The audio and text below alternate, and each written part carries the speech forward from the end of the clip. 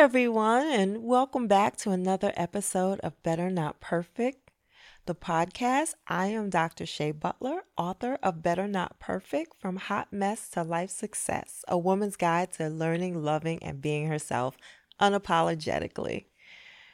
So, episode 7, if you've been following along with us, then you would know we had a special guest last 2 episodes. We were so excited to have in studio my life partner, Dr. Odo Butler, aka Dr. Boo, who joined us and just really talked through chapters 5 and 6 that really focused on love and our origin story as a couple, relationships and marriage. And we gave some tips or some advice that we hope you'll find helpful.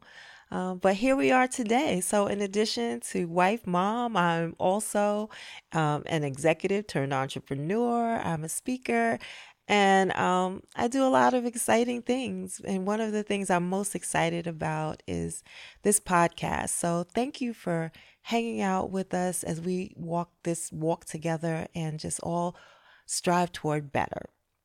So today, as you know, if you've been following along, we start off with the title of each chapter and the lyrics of a song that really reflects where I was at this stage of life. Remember, we're dealing with the genre of memoir. So I'm telling stories about my life that I hope you'll find helpful, talking about some tips and advice and things I've learned along the way, these years of mentoring, sponsoring, and coaching women. So just all types of thrilled about the experiences so far.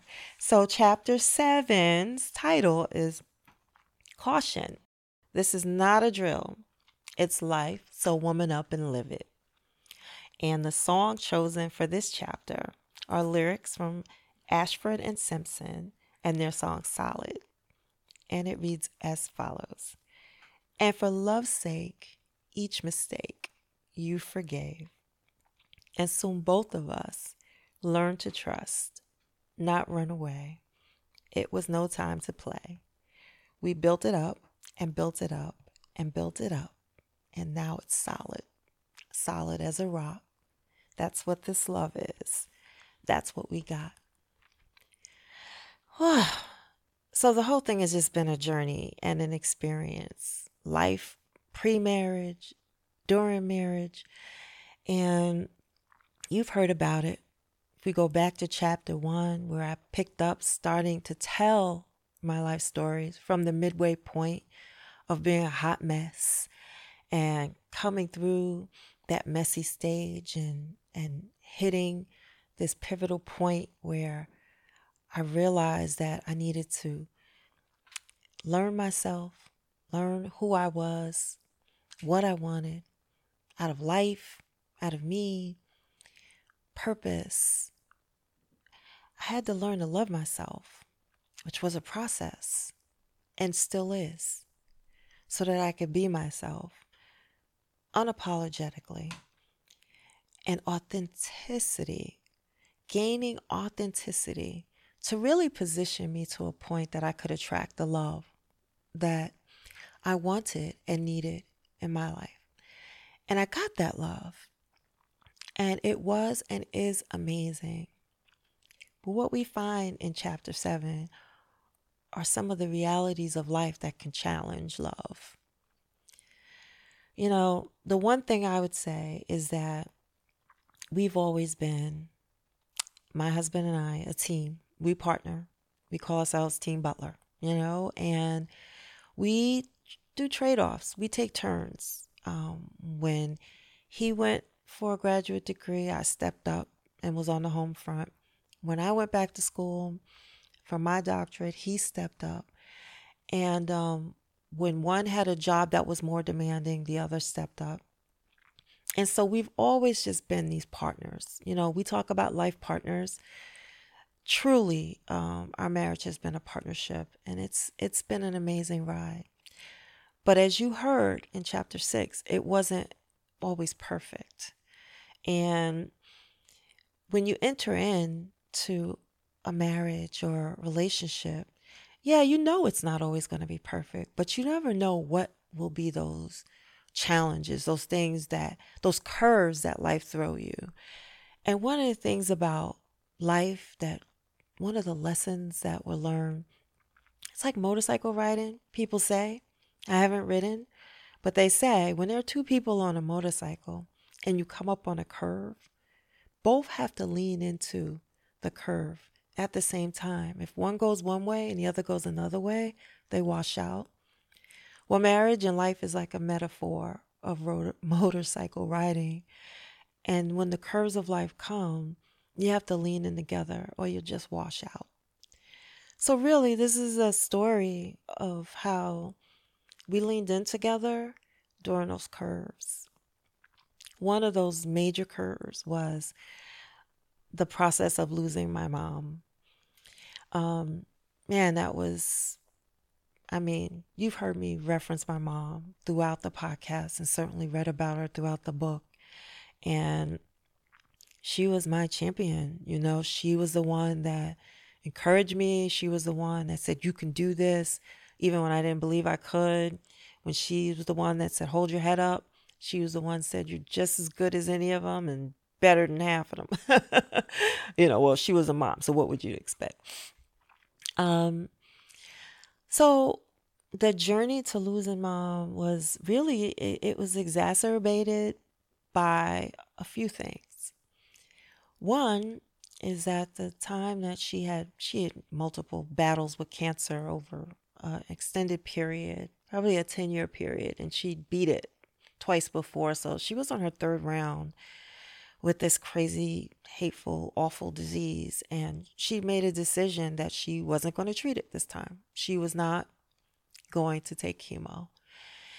And I was irate with her. I was not happy. And, she said, I'm tired. I'm tired. And she said, listen, my mom was a woman all my life of great and amazing faith. And she said, Shai, either way this ends, God is going to heal me.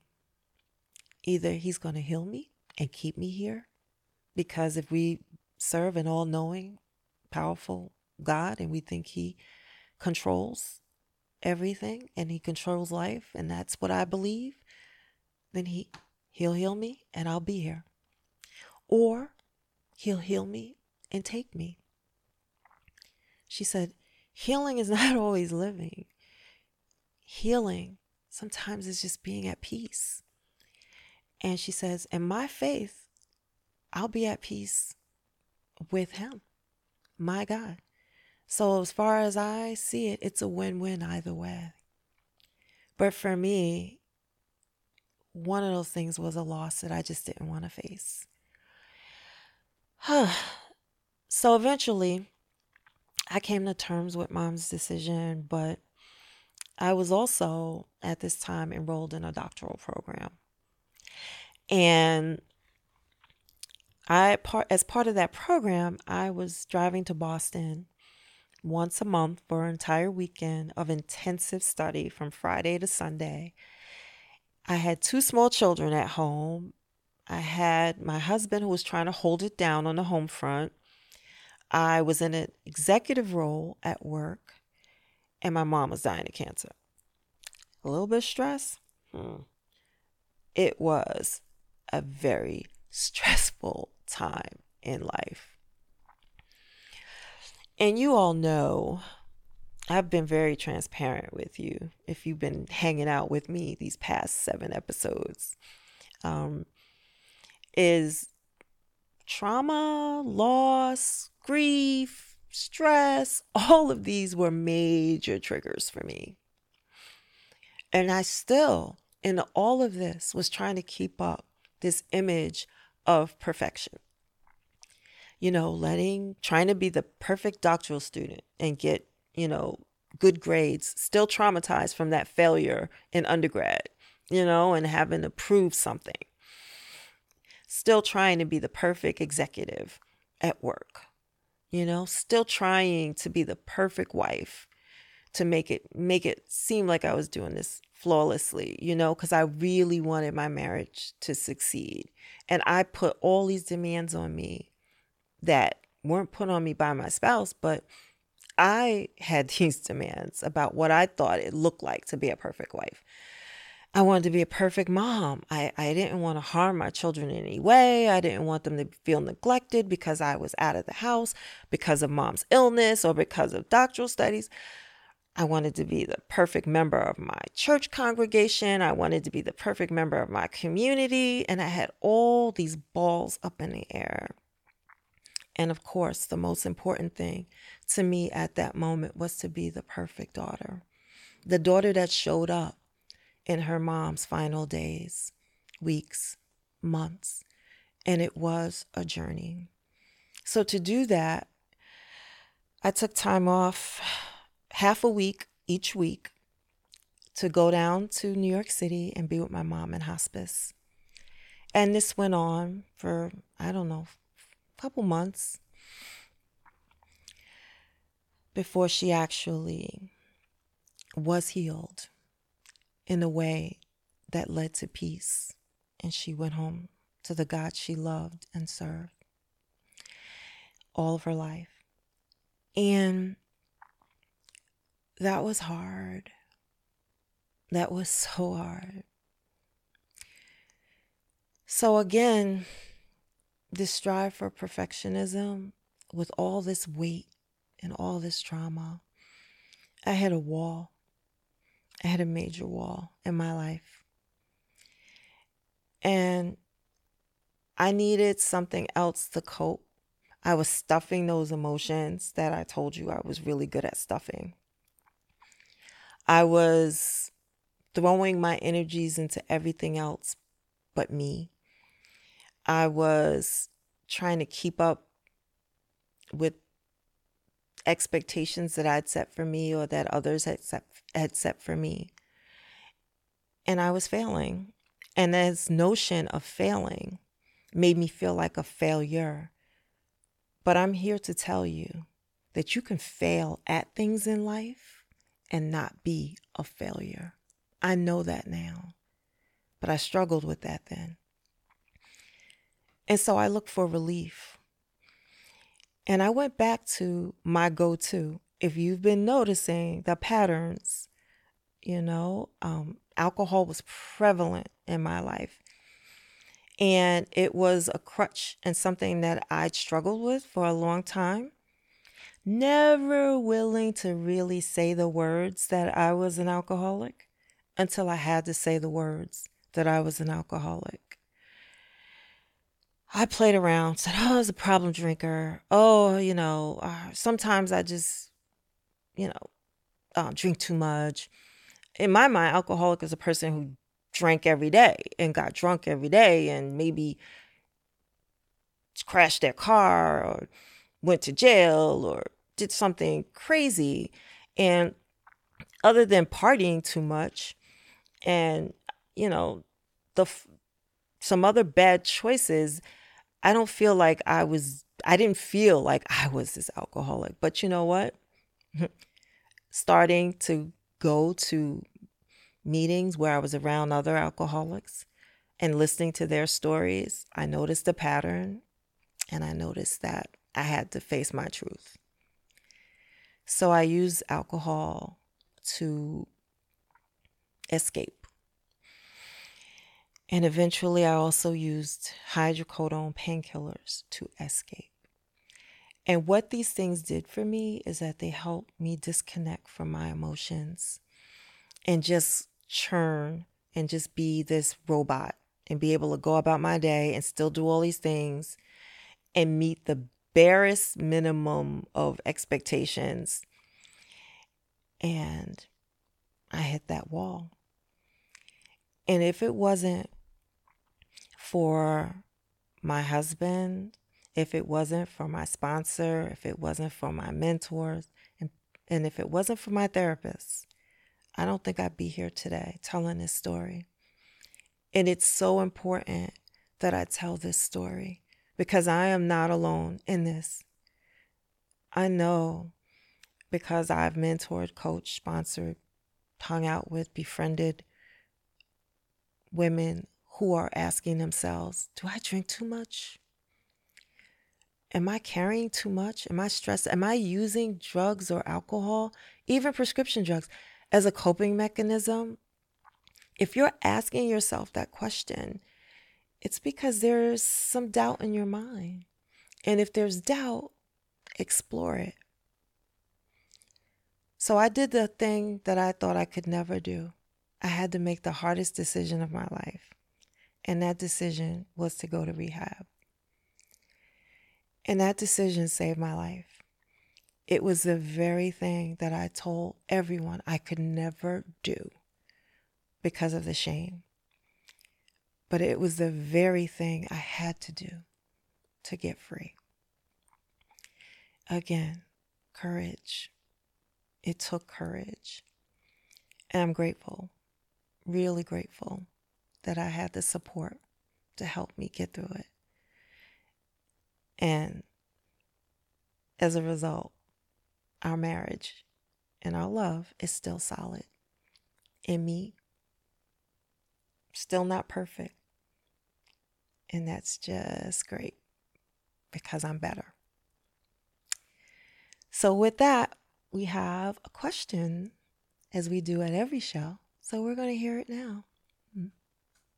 Hi, my name is Kathleen from New York, and my question is, how did you prioritize your health and your well-being when you're in a really demanding job and you're a key decision maker? And how did you also manage the expectations of your colleagues? Thank you, Kathleen. Excellent question. You just heard me talk about all the stressors I had in my life. And if I had a chance to do it all over again or talk to my younger self and mentor my younger self, I would say when you have all of those demands, you can do it all, but you won't do it all well. You know what they say, that old saying, jack of all trades, master of none. You have to pick and you have to prioritize and you have to choose. What are those things that you're going to give most of your time and energy to? And they may change from different points in your life, and they'll always sort of be aligned, hopefully, with your values at that time. So I don't recommend that old saying that you can have it all. Some people say you can have it all, but not at the same time. Some people say you can have it all, but you just have to prioritize. You know, I don't know where you land on that. For me, trying to have it all was killing me. Maybe some women can carry it, but it's a challenge to think about having it all and then excelling at it all. For example, I can be a great executive and I can be a great mom, but never am I both on the same day, or rarely am I both on the same day. There have been times in life where I've had